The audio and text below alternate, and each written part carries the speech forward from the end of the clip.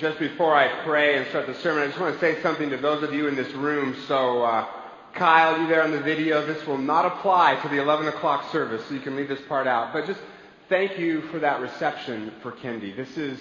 It could choke me up. You are such a great church. You are such a warm and caring and loving church, and all of those on staff feel really well supported by you. So thank you so much for that wonderful, warm affirmation of Kendi and all that she brings to our church. And I can say on behalf, I asked her if this is okay.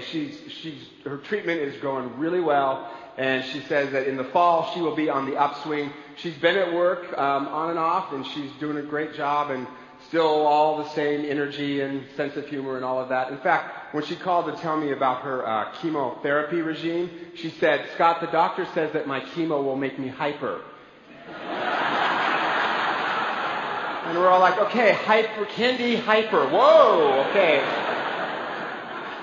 So we're very grateful to God for the good prognosis, and we love Kendi and we love what she brings. And thank you so much for the warmth we all feel from all of you as a congregation.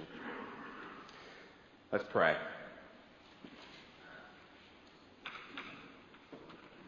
Holy Spirit, ask that you would come and take these words and from Scripture and the words that I'm going to speak and apply them to our lives, apply them to our hearts, and help us to live them out. We pray this in Jesus' name.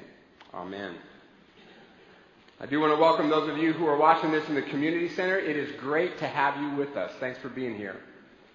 This week I saw an ad for a new gym that is opening up on the east side, and it said, "You're nobody until somebody important sees you working out here."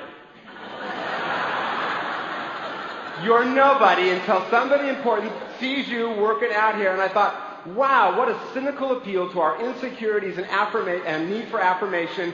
I wonder how much it costs to join. We all want to be noticed. I mean, you can see it in little kids, right? Mommy, Daddy, look at me. Watch me jump. Watch me swing. Look at me. Right now, of course, as adults, we never display that behavior. Never any kind of behavior that's basically saying, look at my salary, look at my achievements, look at the gym I go to, watch me. We all want to be noticed because we all want to know that we matter, that we are making a difference, that we have significance. It's one of the deepest longings of the human heart.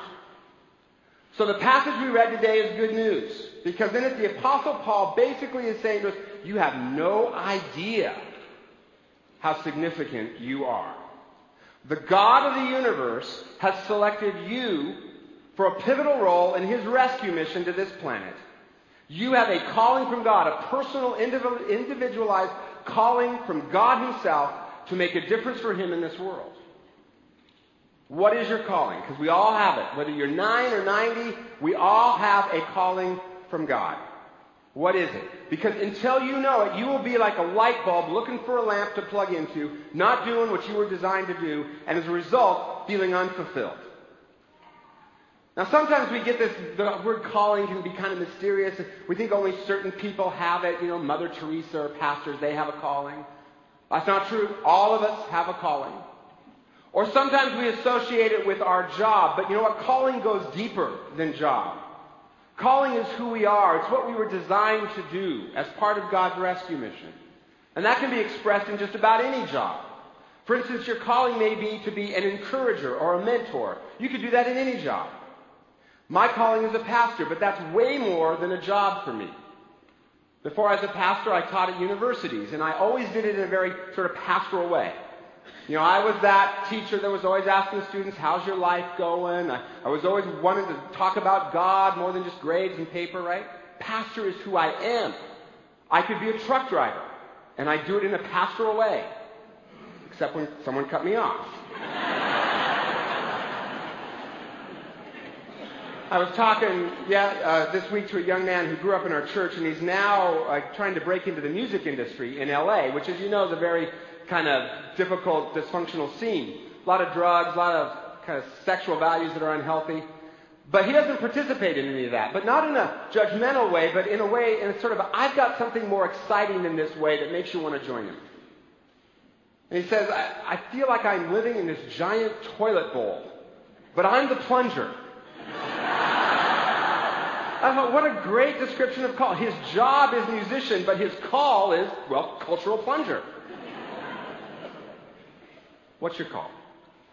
See, the bottom line, guys, is God wants to make much of your life. God wants to make much of your life. And in the passage that we read, the Apostle Paul gives us some clues about how to discover our call, what we were designed to do. And the first thing he tells us about calling is that it always has something to do with bringing outsiders in. God's mission is to undo the damage that the devil has done. And a big part of that is bringing folks who are on the outside for some kind of reason, cast aside, back into God's love and back into God's grace. Now in this passage, Paul talks about how Jesus took the outsiders of his day, which were the Gentiles, who the Jews viewed as morally inferior, and he brought them into God's love and grace and put them together into one church, one family, Jews and Gentiles, through Jesus. Now in our day, we have all kinds of outsiders. Some people are marginalized because of poverty or injustice. Some people are lonely or socially marginalized. And a whole lot of folk are out there are outside in the sense that they don't know how much Jesus loves them. And whatever our call is, it will involve bringing outsiders of some kind inside God's love and redemption. When I was in seminary, I worked at a church that could kind of best be described as an exclusive country club. I mean, when people gave money to the church, some of them would write on their checks, "Do not use to help the poor. For the building only." And I remember this one congregational meeting where they were arguing over how much of the budget should go to poverty relief. And one man said something like, we shouldn't give any money for that. We need to invest in our 200-year-old building. People come from miles around to see it. And we've got one of the finest organs in the county, and our choir is very dedicated. Dedicated is church speak, for they sound awful. Right? Not our musicians. They're not dedicated. They just sound really good, right? And they're dedicated. Besides, he said, we help lots of people. Then from the back of the room, an elderly lady said, "Oh, put a cork in it, Frank. We don't help anybody but ourselves, and you know it, but we should, because Jesus was all about the outsiders." She understood God's call. Whatever our role in God's rescue mission to this planet, whether it's helping folks in poverty or helping a lonely person find friendship, it will always mean bringing outsiders inside to God's love and redemption and helping them know that Jesus loves them. Second thing Paul tells us about call is that it's God that makes our life significant, not our own efforts, which is really good news. Because the biggest hindrance to the ways that God wants to make much of our lives is ourselves. We have all kinds of reasons why we don't think it's going to work, right? I don't have time. It sounds hard. It seems risky. But I think one of our biggest excuses is we don't feel qualified. I'm not smart enough. I don't have the right skills. Nobody's going to respect me. What difference can I make?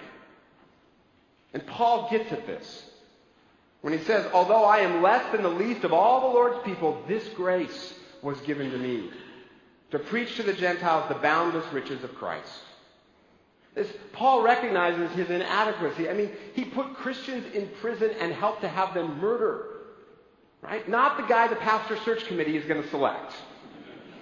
Talk about inadequate. But Paul knows that God does not call the qualified. He qualifies the called. He does it through us. And this is why it's an adventure. If you think that you can do your call, you haven't found your call yet. Because call, by definition, is bigger than what we can do. But that's the adventure of it. Because God can do more through us than we can imagine or than we think that we can do. Through His power, not ours. I mean, look at the Bible. The folks in that thing are a mess, right? But God did great things through them. I mean, Noah was drunk. Jeremiah and Timothy were too young. David committed murder and adultery. Isaiah preached naked. Awkward. Right? Naomi complained about everything. Martha worried about everything. John the Baptist ate bugs. Zacchaeus was too small and Lazarus was dead. What's your excuse? Through God's power, not our own, He can do more than we can imagine through us. Third thing Paul says about our call is that it is cosmically significant. Paul says that through you and me, the wisdom of God should be made known to the authorities in the heavenly realms.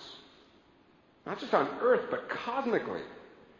You see, this isn't just about us doing some good deeds to feel better about ourselves. That's not it.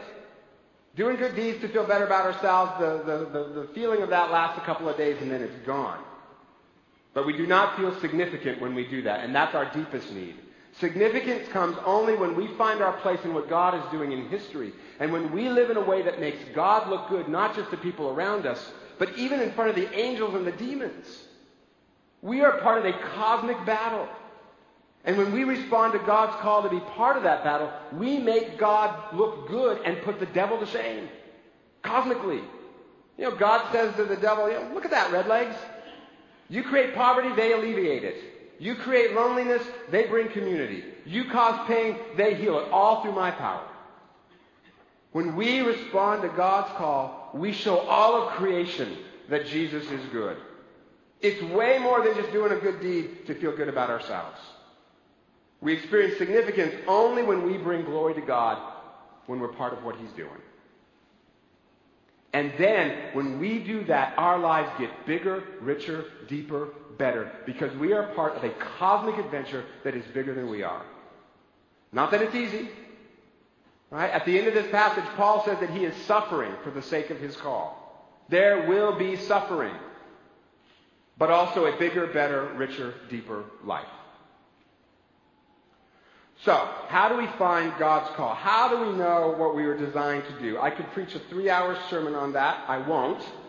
Instead, I'll give you 3 questions to ask. That are also written in the question section of the bulletin to help you figure this out. First, what is your narrative thread?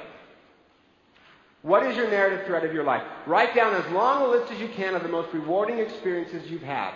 Jobs, hobbies, sports, volunteer work, whatever it is. And then ask, what's the narrative thread that connects them all? What are the common themes in all of them? What did they all have in common that you found meaning in? For instance, for you, your call may be justice. You just always seem to be bringing justice wherever you go. Job, hobbies, sports teams, you just care about justice. So for instance, maybe at work, when you see something unjust happen, you feel like you just want to fix it. And you've always done that. Or when someone's left out, you just want to befriend them. Maybe for you, it's being an encourager or a mentor. You just always seem to do that wherever you go. What are the narrative threads of your life? The reoccurring themes, patterns. What does your life seem to want to do with you? Second question, what's in your hand? When God calls Moses to lead the Israelites out of slavery, Moses whines, I can't do it. I'm not qualified. And God says, Moses, what's in your hand? Now at the time, the only thing he has in his hand is a shepherd's staff. But it is that shepherd's staff that is going to part the Red Sea, draw water from the rock, and lead the people to freedom. It's an ordinary thing, but with God it became extraordinary. Not only that, but the fact that Moses was a shepherd meant that he knew how to guide stubborn sheep through the desert to the cool waters and the green pastures. A skill set God can use to lead stubborn people to the promised land. What's in your hand that God can do extraordinary things with? How about your pain? In this church, we have things like divorce recovery or cancer support groups led by people who've gone through those things themselves. And out of that pain, they can comfort others. God can use your hobbies, your interests, your connections, your job. I recently heard about a 19-year-old guy named Johnny. And he heard a pastor talk about making a difference, but he didn't think he had anything to offer since he had Down syndrome. And his job was as a bagger in a grocery store. But then he had this idea. He thought every night he would find a really good thought for the day, and if he couldn't find one someplace, he'd make one up. Then every night, he and his dad would enter that saying into the computer and print it up 300 times, that thought for the day. And Johnny signed every one personally. Then next day at work, when he finished bagging someone's groceries, he'd put that saying on top of their last bag, and he'd look that person in the eye, and he'd say, I put a great saying in your bag. I hope it helps you have a good day. Thank you for coming in. Well, about a month after he started doing this, his manager noticed that the checkout line at Johnny's station were always the longest. And they'd open up a new checkout stand, but folks would say, no thanks, we'll wait for Johnny's line. Okay, to me that's a miracle. Right? Like, I am always looking for the shortest line. And that self-checkout thing, what a great invention, right? But that's how big a difference Johnny was making. One woman told the manager, I used to come in here once a week, but now I come in here every day because I want to get Johnny's thought for the day. It just makes me feel better. The manager also noticed that it started changing the culture of the store. When the flower department had an unused corsage or a broken flower, they used to just throw it away. But now they'd go out into the aisles, find an elderly woman or a little girl and pin it on them. The bakery started giving away broken bits of cookies. The repair people made it so that the wheels on those carts actually worked. That changed the whole culture of the store. What was Johnny's call? Encourager, healer, joy bringer. What was in his hand? Not much by our culture standards. Down syndrome, grocery store bagger, right? But he used his job, his gift of encouragement, to help stressed out people feel loved and included. And it didn't even take much time. Call is not something we have to pencil into our busy schedule. He did it as part of his regular life. What's in your hand? Finally, third question, what makes you feel God's joy? There's a movie in the 80s called Chariots of Fire about the runner Eric Liddell. And in one scene he says, God made me fast, and when I run, I feel his pleasure. And the rest of the movie is about how he glorified God through running. How would you complete that sentence? God made me blank, and when I blank, I feel his joy. What's your narrative thread? What's in your hand? What makes you feel God's joy? Ask your friends that question. See what they say. And in prayer, ask God those questions, and then listen for the thoughts that come into your head. Some of them may be your thoughts, but some of them may be God's. Don't try to figure out which is which as you pray. Just write them all down, and then later discern which came from God. Because when we hear and respond to our Father's call to participate in what he's doing, our deep longing for significance is finally met. There's a woman in our church who is a doctor. And I would say that her call is to heal poverty and injustice. And one time she told me a story about one time a young woman came to see her who was pregnant but wasn't married or finished with college. And this young woman didn't really want to terminate the pregnancy but felt that she had no other option. So the doctor from our church said, well, let's talk about options. The young woman was from South America and didn't know if she could get through all the bureaucracy of getting married in America and all of that. So this doctor contacted a priest she knew who helped move them through the bureaucracy, and who also counseled this young couple to make sure their relationship was strong enough to get married, which they did, and have a great marriage to this day. But the doctor from our church didn't stop there. She and her husband continued to support this young family after the baby was born. Just one example, for instance, one time the baby wasn't sleeping for days and days. You know how that goes. This young couple was exhausted. So this doctor from our church and her husband went and picked up the baby, told the couple to go to sleep, went with the baby, bought some ice cream, and drove around and around until the baby fell asleep. Okay, where was this doctor when my wife and I needed that? Like, talk about a house call, right? Well, eventually this young couple moved away. But years later, the doctor saw them again. And she turned to the daughter and she said, well, hello, Marie. And the daughter looked at her mom and said, how does she know my name? And the mom said, oh, trust me. She has a very good reason to know your name. This doctor was part of God's rescue mission to this planet, helping people who were marginalized in our culture until they were up and on their feet. And now a young woman in her 20s or maybe 30s by now has a life and possibilities because this doctor was there to save her, literally. And for this doctor, she knows that she matters. She knows that she has significance because she is part of what God is doing. She's now 80 years old and still bringing justice and caring for the poor in all kinds of ways. You see, when you are moving in your call, doing what you were designed to do, you may go to bed at night wondering if you did it well. You may go to bed at night tired and exhausted from having spent yourself in a worthy cause. But you never lay your head on the pillow and think, man, do I matter at all? Or am I just going to work, buying things, and getting up and doing it all over again? When you are moving in your call, you know that your life has significance, that you matter. My call is one of the most sacred things there is to me. Not my job, my call. To connect people to the heart of God. And I can do that. I could be a dentist and do that. I did it as a teacher. And that call has cost me. It cost me at Stanford to be an out-of-the-closet Christian. It cost me to leave behind my former career as an academic. And I don't know what books I'll never write, and I don't know what endowed chair I'll never have. I don't know, and I don't care, because whatever I lost is cheap at twice the price for what I gained. Amazing friendships with so many of you. A closer connection to God, and moments of seeing God do more than I could ever have imagined. Marriages healed. Rwandan street kids being rescued from poverty. People plagued by fear, worry, addiction, set free in Jesus' name. So will you ask those questions to God that I put in the bulletin, so that you can know your place in His rescue operation and find significance? I saw a bumper sticker last week that asked a profound philosophical question.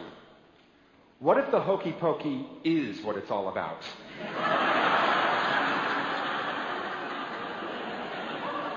I certainly hope not, because I can never get my left foot in and my right foot out on time, and not to even mention shake it all about, which is just awkward for me. When we are not moving in our call, life can feel like the hokey pokey. Left foot in, right foot out, go to work, buy some stuff, do it all over again, shake it all about. But when we are moving in our call, we have cosmic significance and joy, joy, joy, joy. Where? Down in our hearts to stay. Because like a sailboat on a reach or a race car round in a corner at 90 miles an hour, we're doing exactly what we were designed to do. So what's your call? And what is in your hand that God can use for your joy and His glory? Holy Spirit, we can't figure that out on our own. So will you open our hearts and our minds to hear from the Father our unique place in His rescue operation? Holy Spirit, help us to do this. We pray this in the name of Jesus. Amen.